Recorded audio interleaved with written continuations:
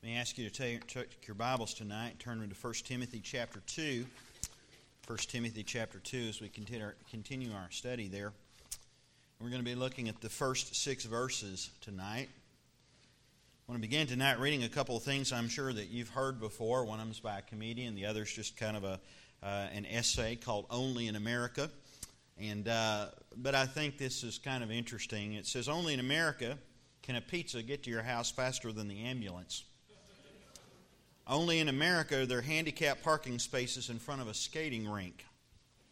Only in America do drugstores make the sick walk all the way to the back of the store to get their prescription while healthy people can buy their cigarettes at the front.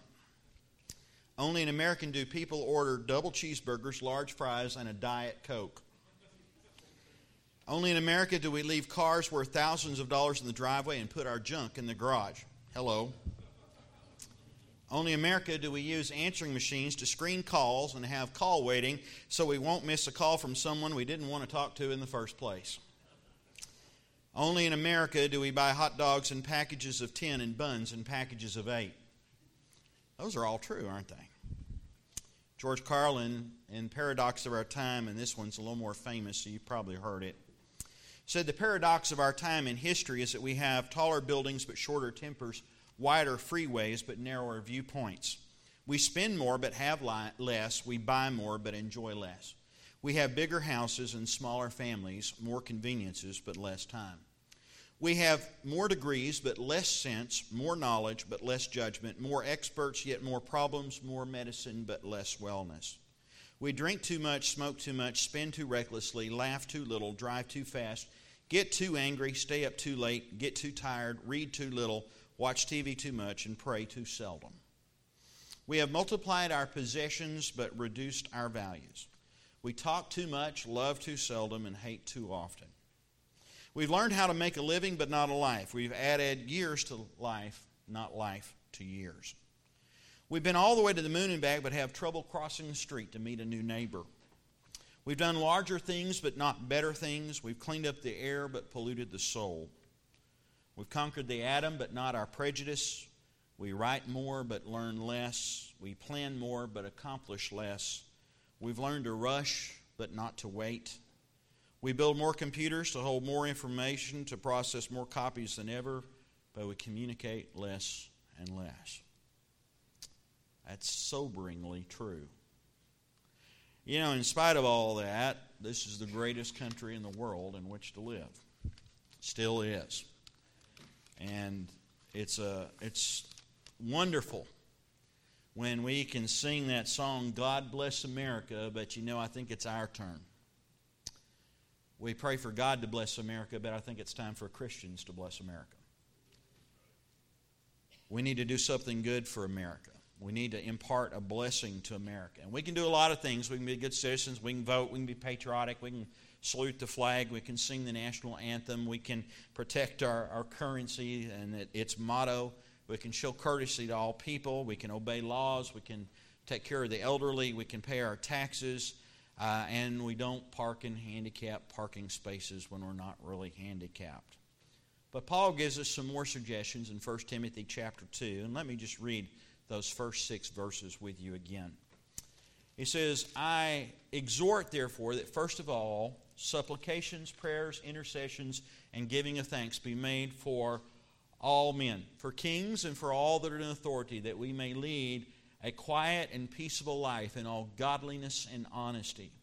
For this is good and acceptable in the sight of God, our Savior, who will have all men to be saved and to come into the knowledge of the truth. There is one God and one mediator between God and men, the man, Christ Jesus, who gave himself a ransom for all to be testified in due time. Just want you to notice 3 things tonight, and the first is that we need to pray unceasingly. Now, last week we talked about the 4 kinds of prayers, the difference between supplications and intercessions and giving of thanks and these different kinds of prayers and the requests that were made known. But we need to be in prayer, it says, for kings and for all that are in authority. One of the best ways we can bless God and bless America is by praying unceasingly. I've heard it said, and I thank God for we've got a good number of Christian school teachers in our church. There's a good number here tonight, and I'm thankful for that. I heard it said, though, that a teacher went into her classroom about 15 minutes before class was supposed to begin. She caught a bunch of boys huddled together in the back corner of the class, and she says, "What are y'all doing?" They said, "Well, we're shooting dice." She says, "Oh, good. I thought you were in here praying." That's sad, but in some parts of the country, it's true. People often huddle together here in America, but it's not usually for prayer anymore. It's to play something, attend something, watch something, but seldom is it to pray. Samuel Chadwick once said, "The one concern of the devil is to keep Christians from praying. He fears nothing from prayerless studies, prayerless work, prayerless religion. He laughs at our toil, mocks at our wisdom, but he trembles when we pray." Why is that? Because that's what invites the power of God into our lives. Andrew Murray, the great Scottish evangelist, said, "The man who mobilizes the Christian church to pray will make the greatest contribution to world evangelization in history." Why? Because evangelism doesn't really work unless you pray. Charles Spurgeon once said, "I'd rather teach one man to pray than to teach 10 men to preach." Ian Bounds, who wrote a whole series of books on prayers, he said, "What the church needs today is not machinery, not new organizations or more novel methods, but men whom the Holy Spirit can use, men mighty in prayer. The Holy Spirit does not flow through methods, but through men of prayer." And that's what he said that we most need. We've got to pray. We must pray for everyone who means anything to us at all. For some who don't mean anything to us, we need to pray for our spouses, our children, our family members, our ministers. God, help us, please pray for your ministers, for our church leaders, and for our country's leaders. We need to pray at home. More kids need to hear Daddy pray at home. We need to pray at church. We need to pray at prayer meetings. We need to pray while we're driving our cars or doing the laundry or doing the dishes. I remember years ago reading a little book by a friar by the name of Brother Lawrence. Talked about learning to pray and commune with God while he washed the dishes in the abbey where he was a monk. We must pray every chance that we get if we're to see God at work in our lives. James chapter 5 and 16 says, "The prayer of a righteous man is powerful and effective," or it's the fervent prayer of a righteous man. How effective is prayer? Let me tell you a story. It's kind of interesting. Most of you know who Dwight L. Moody is. He was a famous preacher. He was one of the people responsible for starting the Sunday school movement here in America. He was a great evangelist, and one time during his ministry he went to England, and he determined he really wasn't going to preach while he was in England.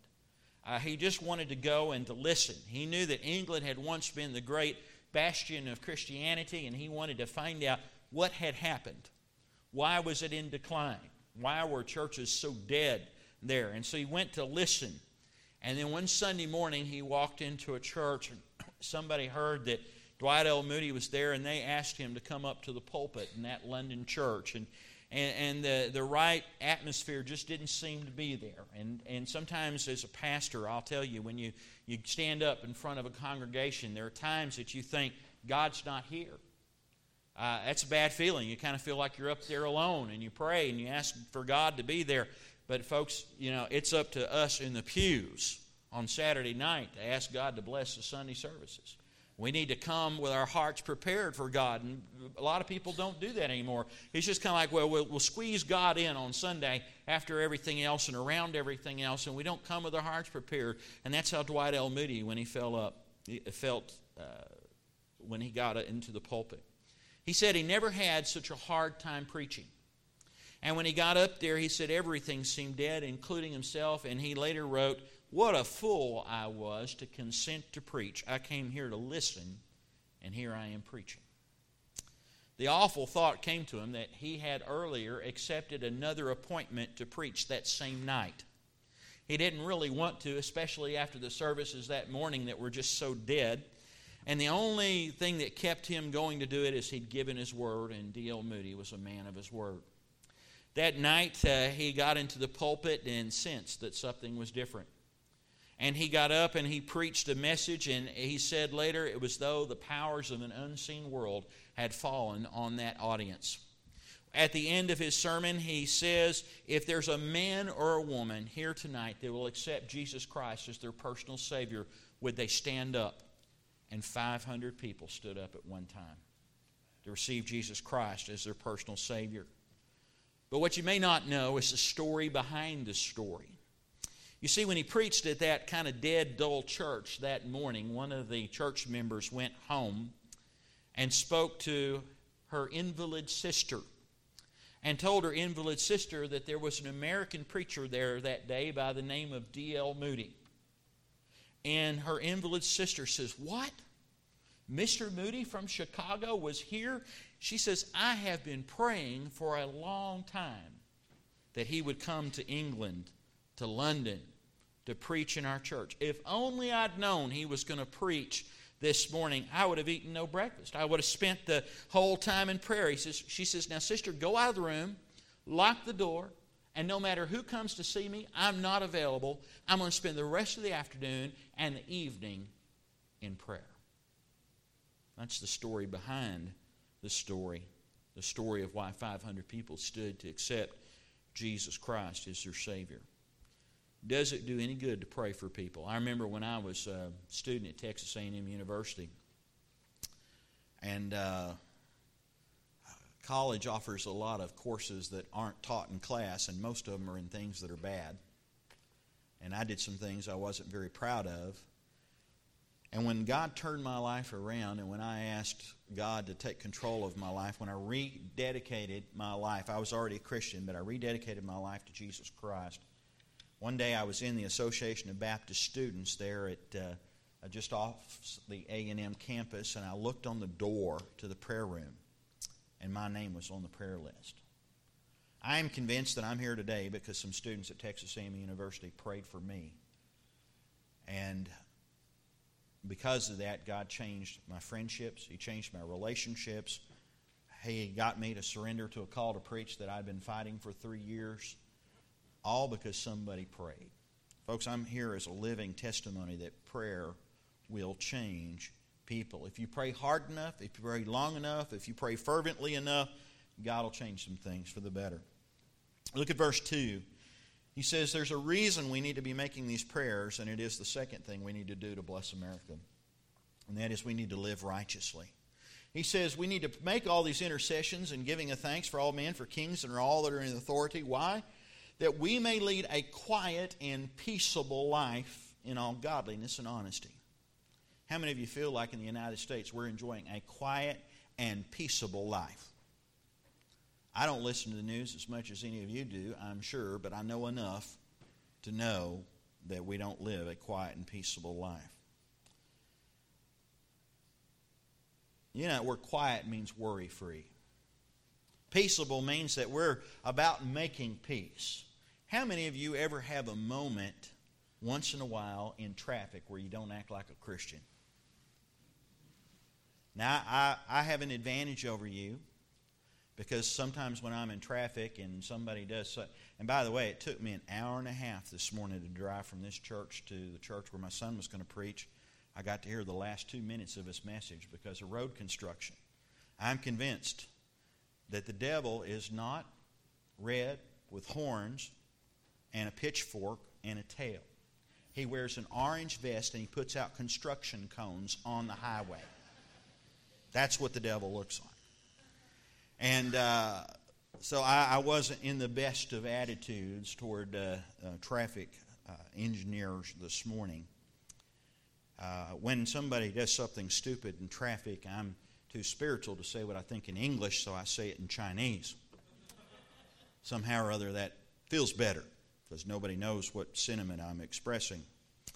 I read about a preacher that had a similar experience and was candid enough to write it down. He says, "The ugly part of me showed his beastly face the other night. I was driving on a 2-lane road that was about to become a single lane. A woman in the car beside me was in the lane that continued. I was in the one that stopped. I needed to be ahead of her. My schedule was, no doubt, more important than hers. After all, I'm a man of the cloth. So I floored it. Guess what? She did too. When the lane ended, she was a fender ahead of me. I growled and slowed and let her go ahead. Over her shoulder, she gave me a sweet little bye-bye wave. I started to dim my headlights, and then I paused. The sinister part of me said, wait a minute. Am I not to shed light on dark places? So I put a little high beam in her rearview mirror. She retaliated by slowing down to a crawl. The woman was mean. She wasn't going to go beyond 15 miles an hour, and I wasn't going to take my lights out of her rearview mirror. Like two stubborn donkeys, she kept it slow and I kept it bright. After more unkind thoughts, the road widened and I started to pass. Wouldn't you know it, a red light came on and left the two of us side by side at an intersection. What happened next was both good news and bad news. The good news, she waved at me. The bad news is it's not a wave you'd ever want to imitate. Moments later, conviction surfaced. Why did I do that? Why is the beast within me? You know, how we act in traffic is part of your testimony. How you pay your bills on time is part of your testimony. Everything that you do in public and the way you deport yourself and the way you dress and the way you talk is part of your testimony. And he says we ought to live righteously. That means while you're at home. It means while you're at work. It means while you're at Walmart. It means while you're at the gas station. It means while you're stuck in traffic. We can be pretty good people at church most of the time, but God's more interested in how we act the rest of the time. Peter says in 1 Peter chapter 2 and verse 12, to live such good lives that among the pagans, that you would be beyond reproach. That when they accuse you of wrongdoing, that they would see instead your good deeds. Max Lucado tells a story in one of his books about going in to get breakfast at a place that he knew of. It was kind of a store. You walked in and you could get all the basically sausage and eggs you wanted for breakfast for about $2. And he was standing in line, and there was a guy that came in, and he was wearing sandals and a long tunic and had kind of a scraggly looking beard. And the man asked the person behind the counter a lot of questions. Well, can I get like a tortilla with sausage and eggs in it? And do you have any that doesn't have the sausage, just has eggs and potatoes? And how many potatoes? He's asking lots of questions. And is there salt on it? The lady behind tipped up the skillet so that he could see what was in the skillet, and finally gets his thing. And another man comes out from behind the counter as this lady's making breakfast. He's unaware of whether or not this somewhat odd-looking man has been helped or not. And so he says to the man, he says, have you been helped? And the man says, yes, I've been helped, but I want to ask you a question. Do you know Jesus Christ? Because I'm his prophet and I'm sent to you. Imagine waiting on that guy. Max Lucado records that as he was on his way out to the parking lot, a fellow from his church, big strapping guy wearing blue jeans and a polo shirt and tennis shoes, came up and saw him and rushed out to throw his arms around him, give him a big hug, ask him how things were going, and then imparted a blessing to him. He said later he got thinking about it, and it was interesting because both these gentlemen represented Jesus Christ, or so they said. Both of them blessed the people to whom they spoke. He said the difference is that one of them looked the part of a prophet, the other acted the part of a Christian. One of them had to tell you that he represented Christ, and the other one just showed it through his life. I don't know that we need to go around in society always waving the flag and saying, look at me, I'm a Christian. But people should know it without us having to tell them. They should see such a difference in our communications and our ethics, in the way we conduct our business, that they look and they say unmistakably, that guy has something different. He's one of those Bible-thumping Christians. He goes around loving his family and treating others right, and he's on the straight and narrow. Folks, that's what they ought to see. They ought to see a difference. We need to live righteously. We need to pray unceasingly. And then verses 3 and 4, We need to evangelize fervently. Did you notice what he says? He says this, that is, living a quiet and peaceful life in all godliness and honesty. He says, this is good and acceptable in the sight of God our Savior, who will have all men, not just some, but all, to be saved and to come into the knowledge of the truth. There's a whole lot about God that you and I can't understand, and if we could understand, we'd be God. It's appropriate we can't understand God, or He wouldn't be worth worshiping. There is the truth in Scripture that of the election of the saints. But quite frankly, that biblical truth is not my responsibility. My responsibility is the biblical truth of Romans 10:13, that whosoever will call upon the name of the Lord shall be saved. Our responsibility is to follow Him so that we can be fishers of men. And yet 95% of all Christians have never shared their faith, ever. Ever. 95%. 95 out of every 100 Christians has never shared the gospel with a single soul. I was blessed to meet a man the other day. He's a dentist. He was one of the 2 or 3 dentists responsible in the United States for developing dental implants. Now, those are those expensive things when you lose a tooth and you don't want dentures, that they can go in and they can actually screw down into your jawbone and then put the tooth on top of it. It's permanent. You don't ever have to take it out. It's quite an invention. I'm sure this guy's made a lot of money because he's one of the 2 or 3 dentists that come up with this idea and with the procedure. And Dr. Heller is sat down with me. He said, let me show you how I share the gospel. Because he had a guy in his dental chair one time. This guy must have had guts. Because he basically told a dentist with a drill in his hand that he was going to hell. I think I'd wait until after I got the Novocaine shot.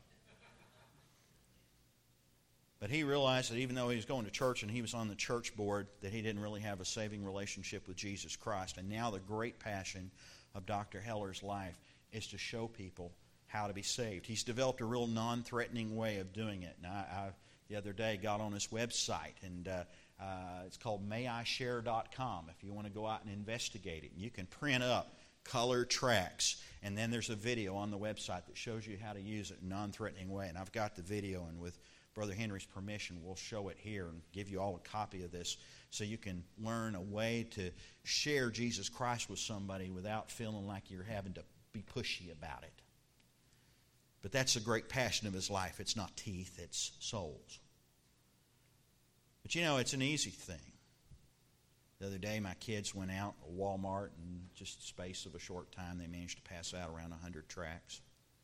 You know, it only takes about 5 seconds to give somebody a tract if you've never done anything else before. There's lots of clever tracts, and I emphasize you've got to ask permission to give it to them. You can't just force it on them. You know, Walmart be kicking your can out the door if you do. They'd ask people, and people would take the tracts.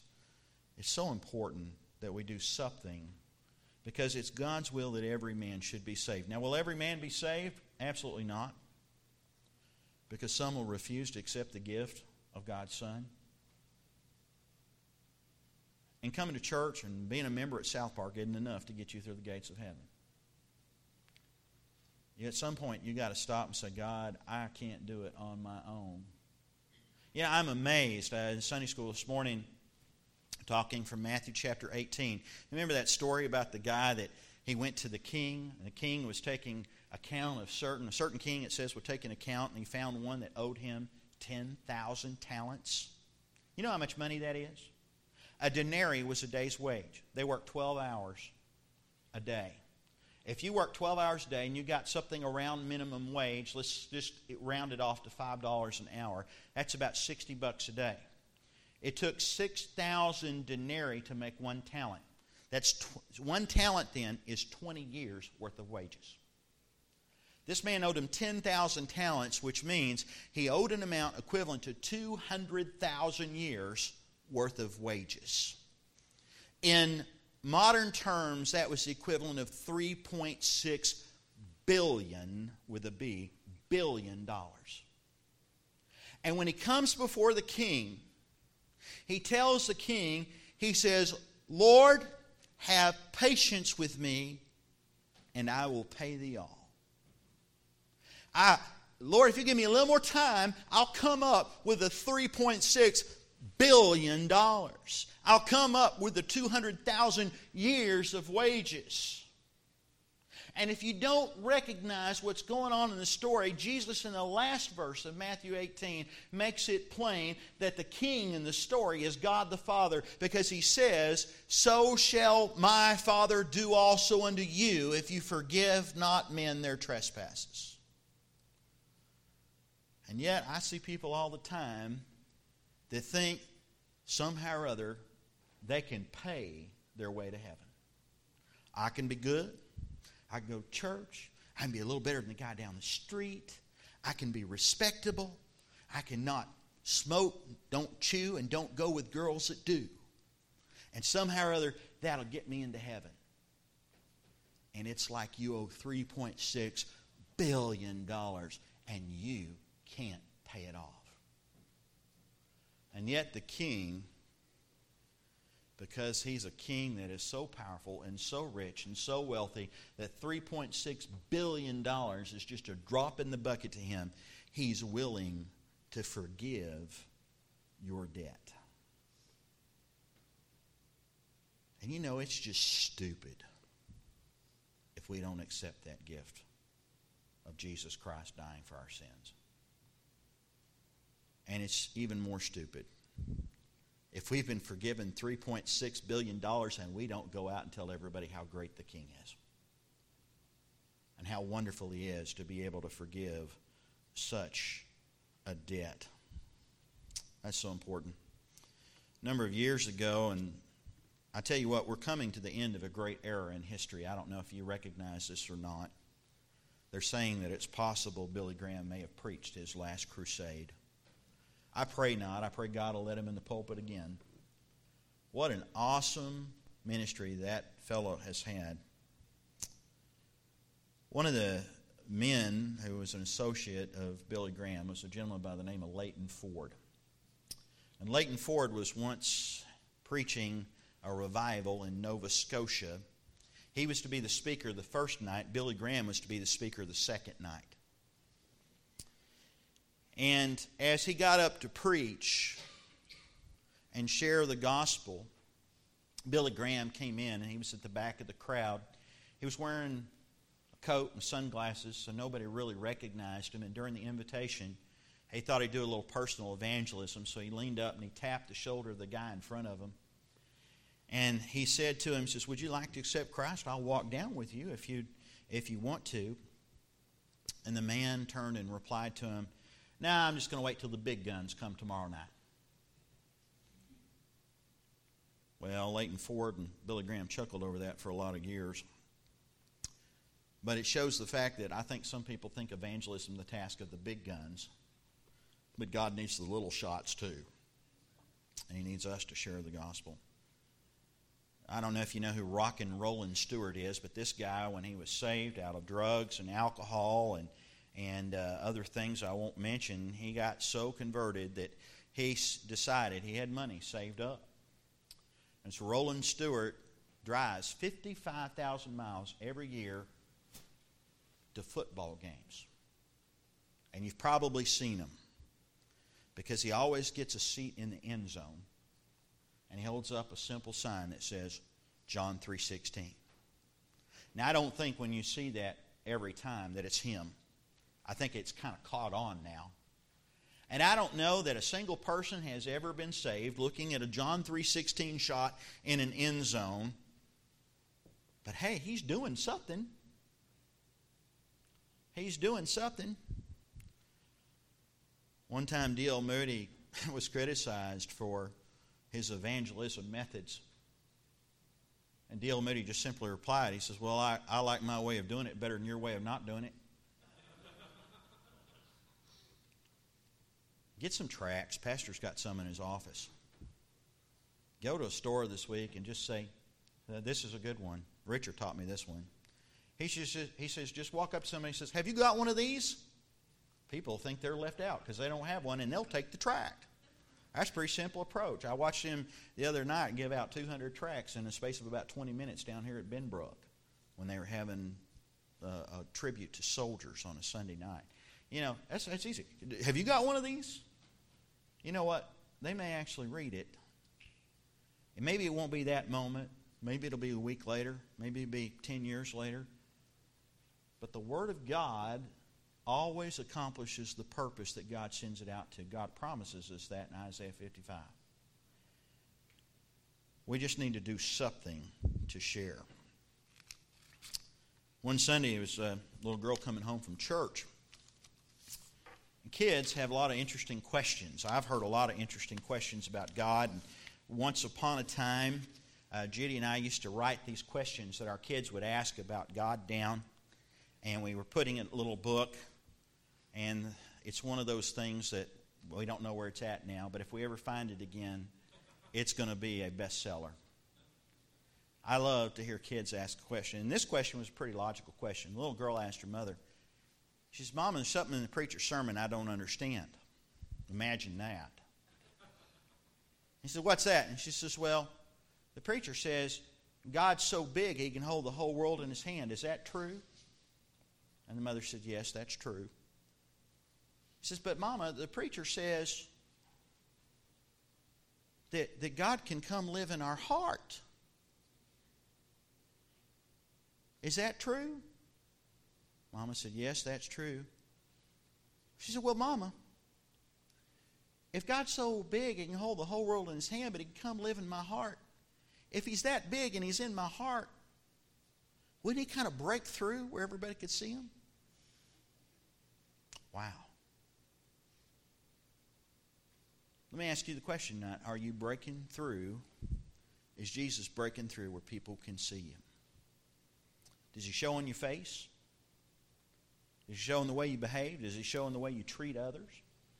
Are you kind to others? Are you loving toward them? Do you go out of your way to serve others? Do you show the love of Christ to others? Do you take the time to just give somebody a tract someday and say, here, I want you to know about a friend of mine? Or simply say, have you got one of these? Is he big and in your heart, and is he shining through? Folks, we need to pray fervently. We need to live righteously. And we need to share the gospel with all our heart. Brother Phil's going to come and lead us in a song. Let me ask you to stand. And tonight, there's nothing, it's not one of these messages I'll go home and think, wow, that was profound, because there's nothing profound in this message. It's simple. It's nothing you haven't heard from your pastor a gazillion times in the almost 5 decades he's been your pastor. But you know, maybe we just need to afresh say again tonight, Lord, make us the Christians we ought to be. That's all. I'm not the Christian I ought to be. How about you? Tonight's a good night to say, Lord, make me that person. You come to the altar as Brother Phil leads us in song.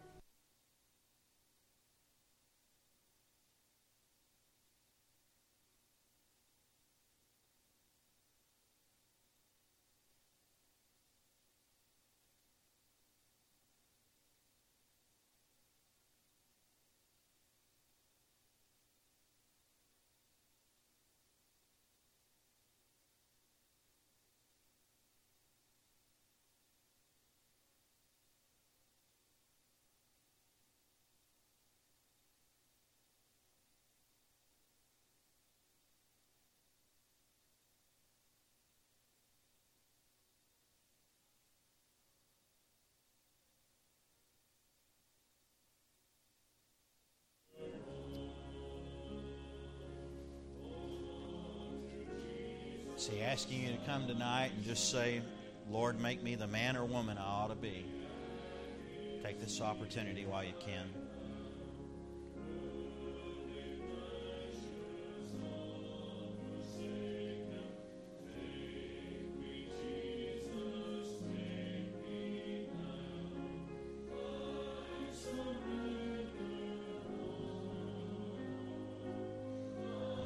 Surrender.